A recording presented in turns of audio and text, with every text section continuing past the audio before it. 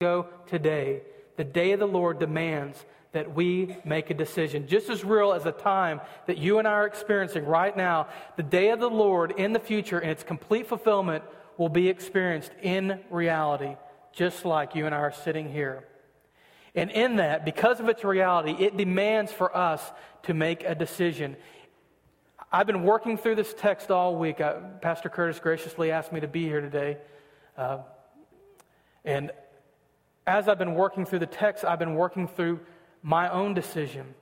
And this text begs for us to make a decision. What will we do with the reality of the day of the Lord? What will we do with the reality of the day of the Lord? And let me tell you, all of us, one way or the other, I've made a decision working through this text. You sitting here today, one way or the other, you will make a decision. It will either be out of apathy, that you won't care. Maybe it won't take plant and seed and flourish. But out of apathy, you choose not to make a decision. Or you either have adherence to what the Word of God shares with you today. And out of adherence, you'll see a fruitful life. You'll see a closeness and relationship to God. But the apathy or the adherence will bring about destruction or deliverance. And the book of Joel is very clear on that. There's no halfway. There's no in between. There's no, I'm not choosing sides on this. A failure to make a choice is a choice in and of itself, and it brings about destruction. However, in our adherence to God's Word, it brings about a true blessing that can only be realized in the blessing, the reality, and the eternal nature of Jesus Christ is found only in His Word, throughout His Word, but in this morning, the book of Joel. Some of the other things that we're going to see flow out of this idea of the day of the Lord is God's judgment on sin, His holiness, His love for His people, His provision for His people. And one of the really neat things about Joel, it's a very short book. Like I said, it's only 3 chapters. But there are at least 2 big points where we see the wonder of God uniting the story of salvation in the Old and New Testament. It is seamless. It is without error. It doesn't stop. Old, all the way from Genesis, all the way through Revelation. It is seamless, the same story of salvation. And we'll see that in at least 2 spots this morning. And it's culminated in the person of Jesus Christ. So let's get into the text. We're going to be actually going through the entire book, chapters 1, 2, and 3. And let's see, what is the day of the Lord? What is this entailing? First of all, on the day of the Lord, it is judgment. The day of the Lord is judgment. There's no way of getting around that. That is a part of the Lord. For those that are outside God, it necessitates judgment. And then in a small way, as it pictures looking forward, even when it's people that are outside of God's will, there is judgment for God's people as well to draw them closer. But the first thing is the day of the Lord is judgment. Now, to understand the judgment that they're experiencing, we have to jump back and how we've discussed earlier through the different passages that we've looked at. In Nehemiah, especially when Pastor Curtis first got here, you see this sin cycle where God calls the people, He blesses the people live in blessing, then they turn because they think the blessing is because of their own goodness. People turn, they walk away, God judges them, and the judgment is designed to bring them back.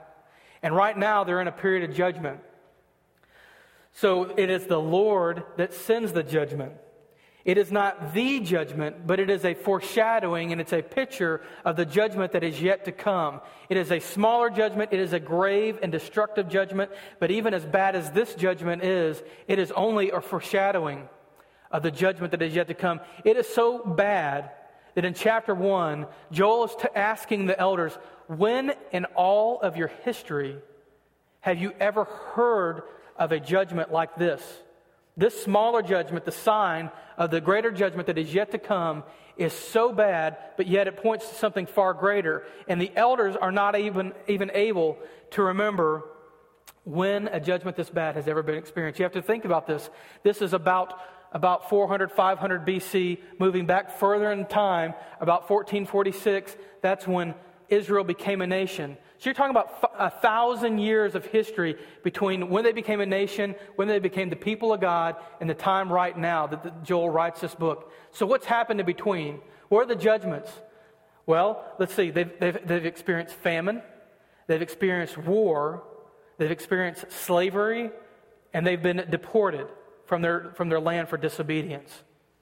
So out of all those great judgments This judgment in chapter 1 is far greater than any of those judgments. It's so bad, and they realize it's so bad, that the people are told, tell your children about this. And tell your children to tell their children. And tell those children to tell their children. We cannot forget this lesson, this judgment. It is so bad that we cannot stand to live through this judgment again. We need to appreciate it for what the Lord is teaching us through this judgment. And then all of our peoples need to never forget about this judgment. So what is the judgment in chapter 1? What is the judgment that is so bad that it is just tearing the nation apart? And it is a locust plague.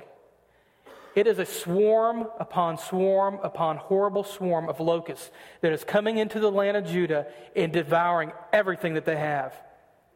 There is no wine, there is no food, and it is so bad that they can't even make the sacrifices to God, that quite frankly at this point God does not even want, because their hearts are not in it. But even if they wanted to, there is no food, there is no wine, and there is no sacrificial system because there's nothing there to make their sacrifices with. In fact, it's so bad that it affects more than just the people. And this is the same in any organization, in the church family, in your family. Sin does not just affect you, it affects those who are connected to you. And in fact, the higher up in leadership you are, the more damaging, the more effective that sin, that judgment will be. And in here, the people have sinned so greatly that the animals are affected. It says in chapter 1, verse 18, it says, the beasts are groaning and the livestock are perplexed. Now, can you imagine this?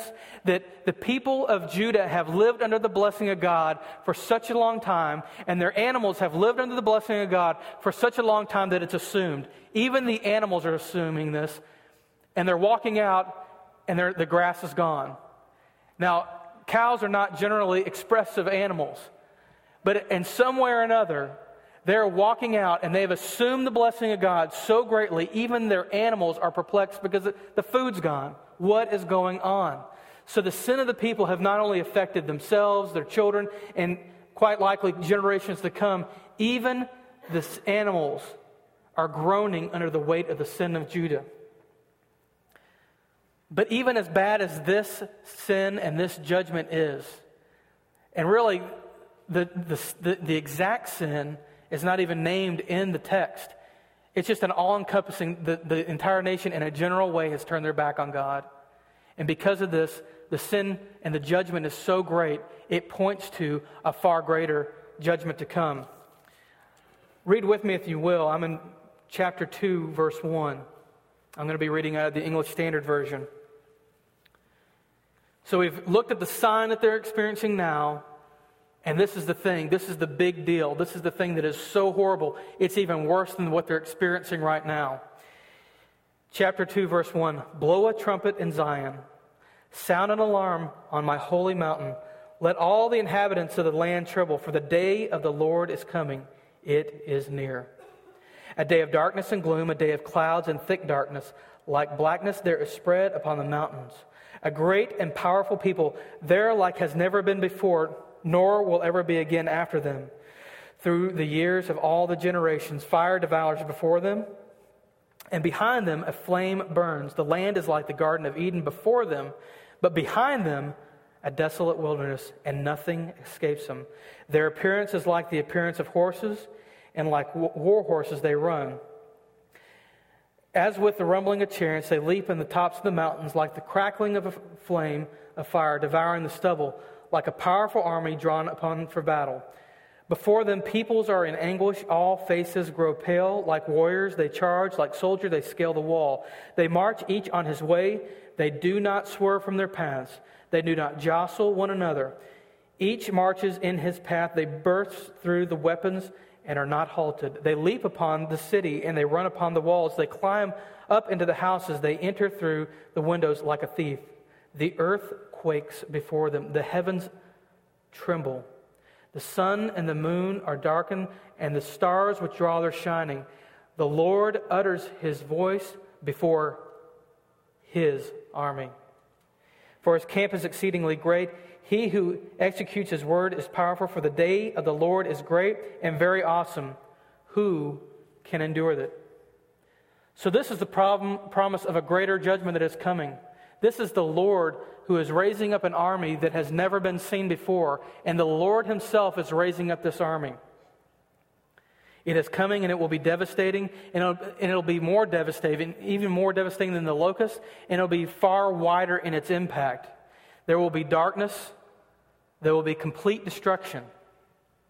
It will be terrifying. Some of the commentators that I was reading this past week are comparing this to a horror show, something like with Friday the 13th or Freddy Krueger or something along those lines, some type of a horror show like that. I'm not really into that genre, so I'll just take their word for it. But anything like that, this picture, the imagery here is far greater than that. Can you imagine living through a nightmare and experiencing a nightmare and being completely helpless to stop it? This is the promise that God is giving him. And this isn't going to be something that God just does and he's doing it apathetically, or he's not involved in it actively. Rather, he is actively raising up an army to judge not only the nations, but his people in particular, because they are not repentant at this point.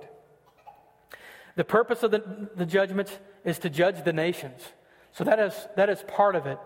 The people that are accosting Judah, that are doing evil to Judah, taking things away from him, part of this promise of this army that God is raising up is he is going to judge the nations who have been inflicting harm and pain and war on his people. The other part of this, which is a little counterintuitive, but the promise of this army is to draw his people back to him. You see, God wants to use the sign, the locust that they're experiencing right now, to draw the people back to him so that they don't have to go through this. His desire is for this promise of destruction, just utter chaos, utter war coming upon them, is for them to hear the word of the Lord and to repent so that they can forego this destruction, this second judgment, which is the judgment. How does this speak to us today? What is God using in our lives? What is God using right now in your life to draw you back to him? You see, we need to constantly be returning to God because we all sin. We all make a mess of things. And the Holy Spirit does that, and we need to have soft hearts for the Holy Spirit and continually return to God, continually make our way back to God through repentance and confession of sin. And sometimes God does use things in our lives that are more of a blessing than a judgment. My mind very quickly goes to a new family. A baby will quickly return somebody to the Lord because as you look at that baby, you start thinking of the eternal ramifications of that soul, that you are 100% responsible for that child's spiritual walk in life. That will be a very weighty matter on anybody's heart. And God can use blessings. There are other blessings that God can use to draw us closer to him. But God will also use judgments to draw us closer to him. God can use hardships, and they are very real. Especially in this time in our nation, many of us are without jobs. Many of us are suffering. Many of us are going through many things. And those things don't necessarily happen because of sin. But God can use those things because of sin to point out, listen, you were doing pretty good when I was blessing with you. How are you doing now that I'm judging you? And he uses that judgment because he loves you. And it's counterintuitive, but it's more important to God for you to draw back to him through that judgment and have a close relationship with him. And that is his desire for his people in the land of Judah. Also that he uses in form of blessing is his word and his church. Folks, let's not take for granted what God does when we come together as a church and we study his word. And let's not take for granted the word that is available for us on a daily basis to be in. All of us need to grow. I do not read my Bible every day, but I should. Let us not take for granted the word that is available to us to draw him closer. It is like an apple a day keeps a doctor away. Well, the word will keep us from sin. And if the word keeps us from sin, we keep ourselves from judgment. It's not a bad thing. You know, it needs to become a fuller understanding and a fuller appreciation to read your Bible because you don't want to experience judgment. You know, that's not necessarily a bad thing. The opposite side of that coin, the other side of that coin is I want to read my Bible because I want to know the Lord more. But not wanting judgment, not wanting hardship is not a bad thing. Use his church. Use the staff. We're open. Be a part. Become a member. If you're a member, be active. but use the blessings of God in your life that you're currently experiencing, recognizing this is not about you, this is not about me, this is about us being more like Christ. There's nothing special about me. There's nothing special about this sermon. What's special about it is God's blessing and God's word. There are blessings that God uses in our lives to draw us closer to Him. As we move through the text, we see that the day of the Lord demands repentance. Just like there is judgment that necessarily goes along with it, God desires repentance. There is a way out of judgment, and it is through repentance. It is like God is saying, wait, you think it's bad right now? Just wait. But at the same time, through repentance, this further judgment, the big thing, the judgment, capital T-H-E, this is avoidable. But you need to repent. And God tells the people what repentance looks like. I need you to listen very closely because this is so applicable to us today. God wants us to repent. Old Testament, New Testament. It doesn't change. It's all the same. And God tells us throughout Scripture what does repentance look like. And we can do this today as a New Testament church out of an Old Testament passage.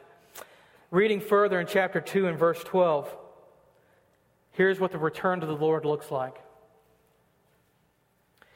Yet even now, declares the Lord, return to me with all your heart, with fasting, with weeping, and with mourning, and rend your hearts and not your garments. Return to the Lord your God, for He is gracious and merciful, slow to anger, and abounding in steadfast love, and He relents over disaster. Who knows whether He will not turn and relent and leave a blessing behind Him, a grain offering and a drink offering for the Lord your God.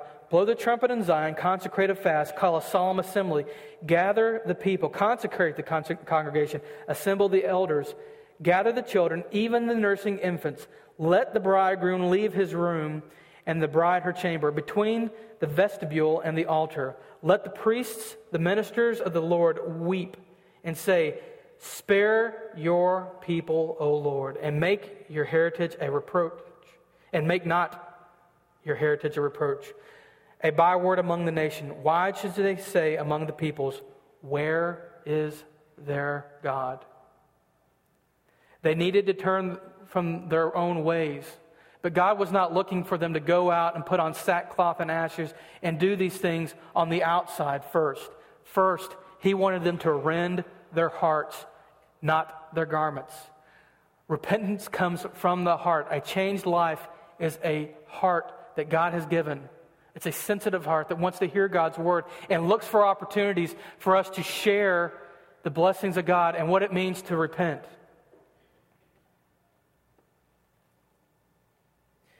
Out of that, there are things that you should expect from a broken heart, from a contrite heart, a heart that desires. And He gives instruction for that. First you deal with the heart, and then comes the things that come. He wants you to make the sacrifices. He wants us to do away with the things that are idols in our lives. He wants the fasting. He wants the weeping. He wants the mourning. When's the last time you mourned over sin? We get such calloused heart that we can lose our temper, or something that, we're continually doing, something that we're continually involved in, and we lose that sensitivity. And then the big things come along, and we live in the big things like adultery and thievery, and they don't impact our lives because we let our hearts be stony to the small things. When is the last time you mourned over sin? This is something that every single one of us must deal with. Our staff, our pastors, our secretaries, our deacons, our lay people, everybody. Every Christian must deal with this. We have to deal with sin, and we should be mournful because it's not just a sin against one another. When I lie to you, that's a horrible thing to do, and I need to go back and make that relationship right. But first and foremost, it's a sin against God Almighty, who is holy, who is perfect, who has no sin in Him, and that should create a mournful heart. It is okay. It is a good thing to weep over sin. But there is hope in that mourning because there is forgiveness. God is faithful to forgive us of our sins. And He does that. And He does that for Judah here. We need to turn from our ways. And there's a tendency for us to be like the nation of Israel. Israel became Israel, the nation of Israel, when they entered into the covenant with God at Mount Sinai. Moses wrote down the 10 Commandments, and they agreed, we're going to be your people, you're going to be our God. God said, I'm going to be your God, you're going to be your people. And there was a tendency for those people to say, you know what, I'm all right. I'm in the nation. I'm part of God's people. But do you realize that the whole ministry of the prophets was basically to be a missionary, to go to the people and say, you know what, you may be in the nation of Israel, but you're not a spiritual Jew. You're out worshiping Baal. You're out turning from God. You're out being a drunkard. You're out doing whatever it is, just the litany of sins that Israel was creating for itself. And the prophets would go out and they would say, listen, you're not okay. You need to return to the covenant. God wants your heart. And we have a tendency to be just like that. They were in the nation, and I think there's a tendency for us to be in the walls. And we treat these walls like a safe haven, that if we just show up, if I can just get my kids to show up on Sunday morning, that's okay. It's not enough. It is not enough to be in these walls. God wants your heart. There is a continual process of repentance that we have to enter into. And if you haven't entered into it, I challenge you to begin thinking, why haven't you entered into that relationship with God to begin your repentance? Because God is faithful and just to forgive any sin. There is nothing so big that you cannot get forgiveness for. God's grace, God's love, God's power is far greater than anything that we can ever do. And that is what God is calling us to. We must continually repent. But in continual repentance, I am assuming God is desiring for you to begin to repent. Begin that relationship with Him. None of us is okay. Don't be ashamed of that. Don't think you have to have it all together. The point is, you cannot get it all together. You cannot be good enough to come to God. That is the point. God forgives you not being good enough. We also see that the day of the Lord demands a response. The day of the Lord demands a response, and that is a call to repentance. But in this text, we actually see the Lord responding more than we actually see the people of Judah responding. We see the Lord actually in the text responding more because there's something in the text that assumes that the people have repented. And the Lord is faithful to respond whenever God's people draw close to Him. The first thing that we see is that He has pity for His people. God, who created everything, has pity on His people who have done Him wrong. God, who created everything, including His people, He created the nations. There is nothing that exists that do not exist that do that to Him, that are due to Him for that. He takes the time to have pity on His people because they've been faithful in hearing the call to repentance and have repented. The Creator of the universe has pity. Secondly, we see in the text that as God is responding beyond the pity, there is retribution. Because He has allowed nations to go to Judah and judge them. He has actively allowed some nations to go in and take things from them. And in taking things from them, God is not okay with that because they are always His people. We are always His people. And as people come in and they have judged Judah and they have taken from them and afflicted them and caused war and pain and suffering, God judges them for that. Even though He has allowed it, He judges them for what they have done. And in judging them, He calls them out on their arrogance because as He has allowed them to do that, they have come and they have taken from the people. And as they've taken from them, they're looking at their stuff and they're saying, hey, this is my stuff. These are good things. I wouldn't have taken them if they weren't good things. This is my stuff. I robbed them fair and square. But God comes back and said, listen, my people are my things, and you have robbed my people of their things. So their things are mine, and I'm taking them back. And the nations are upset, and it's recorded in the book of Joel that they're actually seeking to pay God back. They're seeking to pay God back. But instead, He says, go ahead, you're going to pay me back? I'll show you what a payback is like. And He calls them, and it is all-encompassing. He calls them out completely. It's not just like being called out into the parking lot for a good old-fashioned fight. He calls out the entire nations, all the way from their old men, all the way through their young people. He tells them, He does the opposite of what Isaiah does. The promise to God's people in Isaiah is they can take their swords and put them into plowshares because they're not going to need them anymore. He does the opposite here in this text. And we see that God is telling the people, this battle is going to require everything of you, that you need to take your farming instruments and turn them into swords. Everything is going to be effective. And everything is not going to be enough, because whatever you bring, I am God, and I am zealous for my people, and there will be retribution. There will be reconciliation, because I love my people. And that is not just Judah.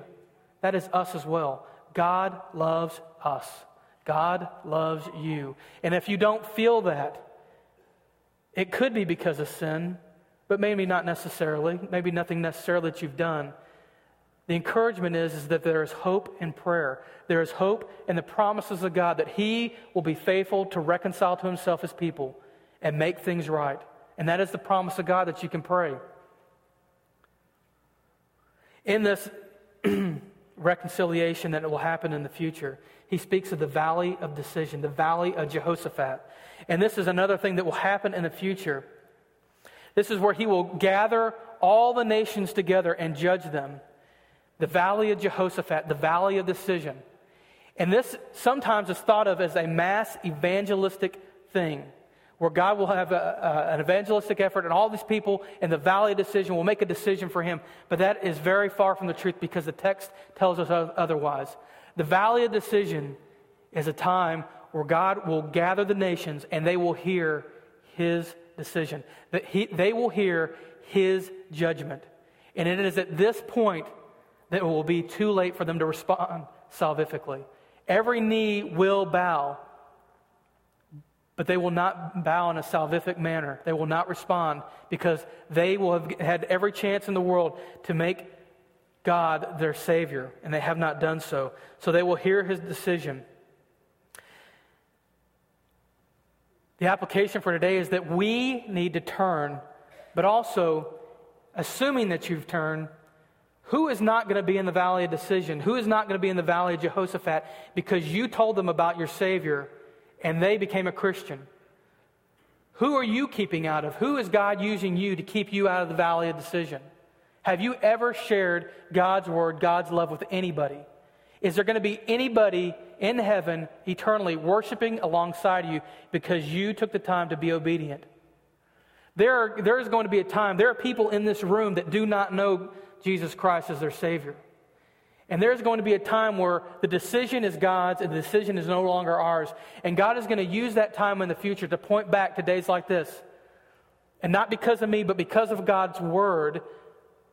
He's going to point back and say, listen, you were in these walls Sunday after Sunday. You had time and time again to hear God's Word. And I loved you so much that I allowed you all these chances to hear God's Word, but you never responded.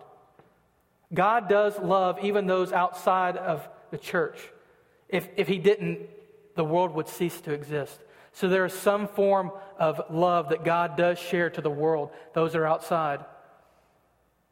And that is maybe why you're here today, is that God is using this opportunity. Maybe it's a time and time again opportunity. Maybe today is the day that you will respond and call on the name of the Lord Jesus Christ to save you. And today you can do that.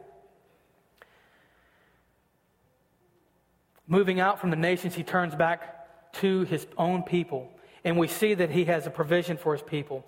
He looks at the things that have been lost and He restores them. He gives them back oil. He gives them fruit. He gives them rain. He gives them land. But most importantly, He reestablishes the promise of His presence with His people. Read with me in verse 232. And it shall come to pass that everyone who calls on the name of the Lord shall be saved. For in Mount Zion and in Jerusalem there shall be those who escape, as the Lord has said, and among the survivors shall be those whom the Lord calls. So He's saying that those who call upon the name of the Lord will be in Mount Zion, they will be in Jerusalem. But further down the text, in 3:17, He says, so you shall know that I am the Lord your God, who dwells in Zion, my holy mountain, and Jerusalem shall be holy, and strangers shall never pass again through it. So He is here again reestablishing His presence. That is the most important thing. We experience His presence ultimately through the power of the Holy Spirit right now. But we will be in the holy mountain of Zion. We will be in Jerusalem. And the thing that's important about that is that God promises to be there as well. Otherwise, it is pointless for us to be there. Catch also, I could have been just reading out of Romans chapter 10. We had a baptism this morning. Michael Moore quoted this in Romans chapter 10. Every time I do a baptism, I quote chapter 10 as well. It says, whosoever shall call upon the name of the Lord. This is Paul, in Romans chapter 10, almost 1,000 years later, writing and penning the words of Joel. And that just points to who shall ever call the name of the Lord in the Old Testament, who shall ever call on the name of the Lord in the New Testament, whosoever shall call upon the name of the Lord now will be saved. It's the same throughout all of creation, all of time. Old Testament, New Testament, now. Whosoever shall call upon the name of the Lord shall be saved. And it is His Spirit that accomplishes this blessing. It is His Spirit that accomplishes this blessing. The Spirit is the means of blessing. His Word also shares, in the last days it shall be, God declares, that I will pour out my Spirit on all flesh, and your sons and your daughters shall prophesy, and your young men shall see visions, and your old men shall dream dreams. Even on my male servants and my female servants, in those days I will pour out my Spirit, and they shall prophesy. That text is found in Joel 2:28, but I wasn't just reading Joel 2:28 through 29. I was actually reading from Acts 2:17 through 18. 2:17 through 18. What's the point of that? It's here again showing you a couple things, the seamless nature of Scripture. But in Acts 2:17, 500 years previously, Joel wrote that text, and then Peter decides on the day of Pentecost that he is going to quote that Scripture and say, listen, today these things are being fulfilled. The Spirit of the Lord is being poured out on all flesh. Folks, this should put in us a sense of urgency because prophecy is being fulfilled. We are in the last days. Just as Peter said it, just as Joel said it, the seamless nature of Scripture demonstrates to us that we cannot be apathetic about what God is trying to teach us through His Word. We're being called to make a decision today, all the days of our lives, to recognize that we are in the last days. Other Scripture has been fulfilled. Other Scripture has been fulfilled in a halfway manner, being anticipated of being fulfilled later in the days. But the one thing that you can gather from that is that we are in the last days.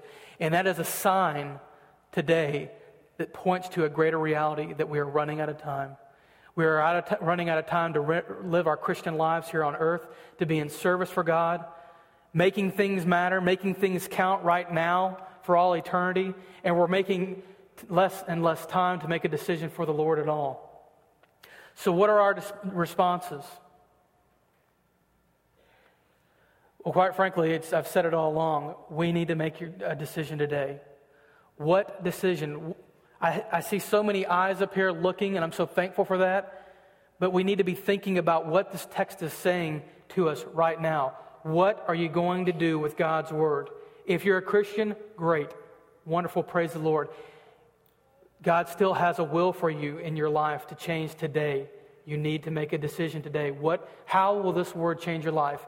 If you're not a Christian, God's will for you is to be spotless in the blood of Jesus Christ. All that you have to do is the same as Joel said, the same as Paul wrote in Romans chapter 10.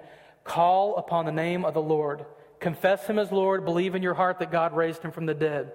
I cannot turn on my TV without getting a sense of awe and a sense of wonder about what's going on. Forget about the political landscape. The political landscape at some point in time will play a future in eschatology, in end times. But forget about that for now. Think about all the natural disasters, all the things that are going on in the world. Earthquakes, tsunamis, floods. The Bible speaks of these things being used as a sign of things drawing near. And I don't know, maybe it will be another 2,000 years before God comes back. But every moment we live, that is one less moment to face the reality of Jesus Christ. And I cannot help but sense that now. We need to live as if the Lord can come back any moment because He can. We need to have the prayer of John that surely, Lord, come quickly. Can you imagine having that heart? It's a heart that I pray for myself. Surely, Lord, come quickly. No matter how blessed my life is in this earth, it pales in comparison to the reality and the blessings that we'll experience in Jesus Christ when He returns. Are you holding on to this world too much that you cannot pray, surely, Lord, come quickly? I would challenge you not to have that heart.